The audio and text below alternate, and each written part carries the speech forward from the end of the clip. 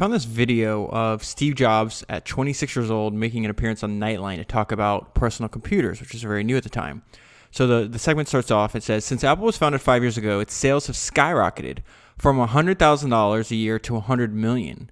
Stephen Jobs, I chuckled at that part, helped build the first Apple computer in his garage. He is now 26 years old and is chairman of the board. And then this next sentence is pretty crazy to me. He says, the narrator is describing Steve Jobs. He says he sees his computer's future as the future of mankind. And so then Steve starts talking to Ted Koppel, and he says, listen, this is the 21st century bicycle. It amplifies a certain intellectual ability that man has.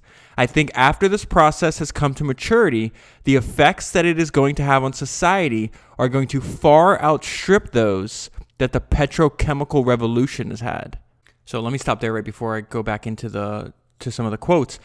What was so shocking, or enlightening, maybe is the better word, about watching this short segment on Nightline, what is that, 40 years later, however long it's been, is how articulate like a young Steve Jobs was. His personality and his great presentation skills. You could see a glimpse of that even at such a young age. And two, how grandiose and I would argue correct he thought about personal computing. I mean, look how it starts off. He says he sees his computer's future as the future of mankind, saying that the computer revolution is going to far outstrip those of the petrochemical revolution. He says later on that now we're in 1,000 homes, but eventually every person's going to have a computer. So that really stuck out to me. All right, so Ted Koppel asked him the question. He says, there's a sense that many of us have, those who don't really understand how computers work, that we are becoming controlled by the computers. Is there any danger of that happening? And here we're going to see a little bit of Steve Jobs, his humor. He says, the product we manufacture, many people see it for the first time and they don't think it's a computer. It is about 12 pounds. If the relationship doesn't go well, you can throw it out the window. And then he's describing what's taking place. Before, computers were these large things. Maybe there's just a few on Earth. They take up millions and millions of dollars, take up an entire room or several rooms. And he says now that they're shrinking in size and more people can afford them, he says the process of the technological revolution we are all in is a process of taking very centralized things and making them very democratic, very individualized. And then he talks about, Ted asked him, why do you keep saying this bicycle of mine? Can you explain that to us? And he says this is the definition of the bicycle of the mind. He says, I read a survey in Scientific American that measured the efficiency of locomotion for various species on the planet, and it ranked them. The condor won. It took the least amount of energy to get from point A to point B.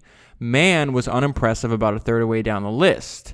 Somebody had the idea to test the efficiency of the man riding a bicycle. Man riding a bicycle was twice as good as the condor. This really illustrated man's ability as a tool maker to fashion a tool to amplify an inherent ability that he has. That is what we are doing. He's so good at telling stories.